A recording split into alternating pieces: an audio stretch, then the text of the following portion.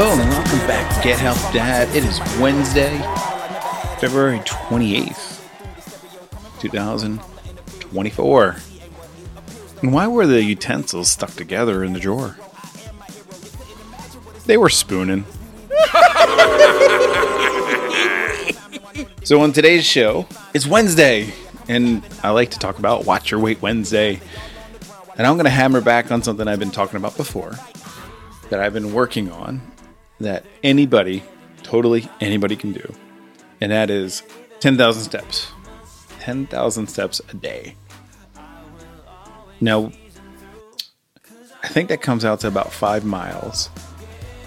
And it's actually, for me, an extra almost 40 minutes of focused walking a day that I normally do. I have, iPhones, and I think Galaxy phones, they can actually track your steps every day. And if you take a look at it, most of us average probably 5,000 or less.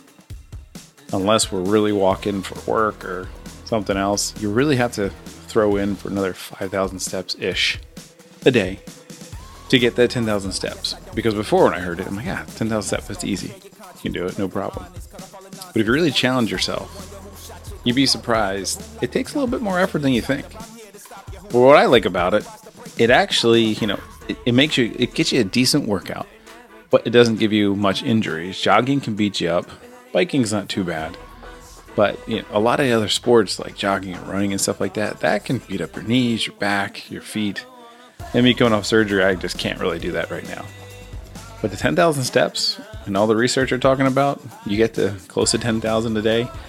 The health benefits, especially when you're older, are just amazing. So if you can, get on there and try to get 10,000 steps a day. Sometimes it can be a little extra work. It's totally worth it. And I'm going to leave you a joke, because that's totally worth it too. What kind of shoes does a lazy person wear? Loafers, of course. Hey, I hope you have a great week. Kicking ass. What are you doing this weekend? Wednesday's the day to start planning for it. Stay focused. Talk to you tomorrow. See ya.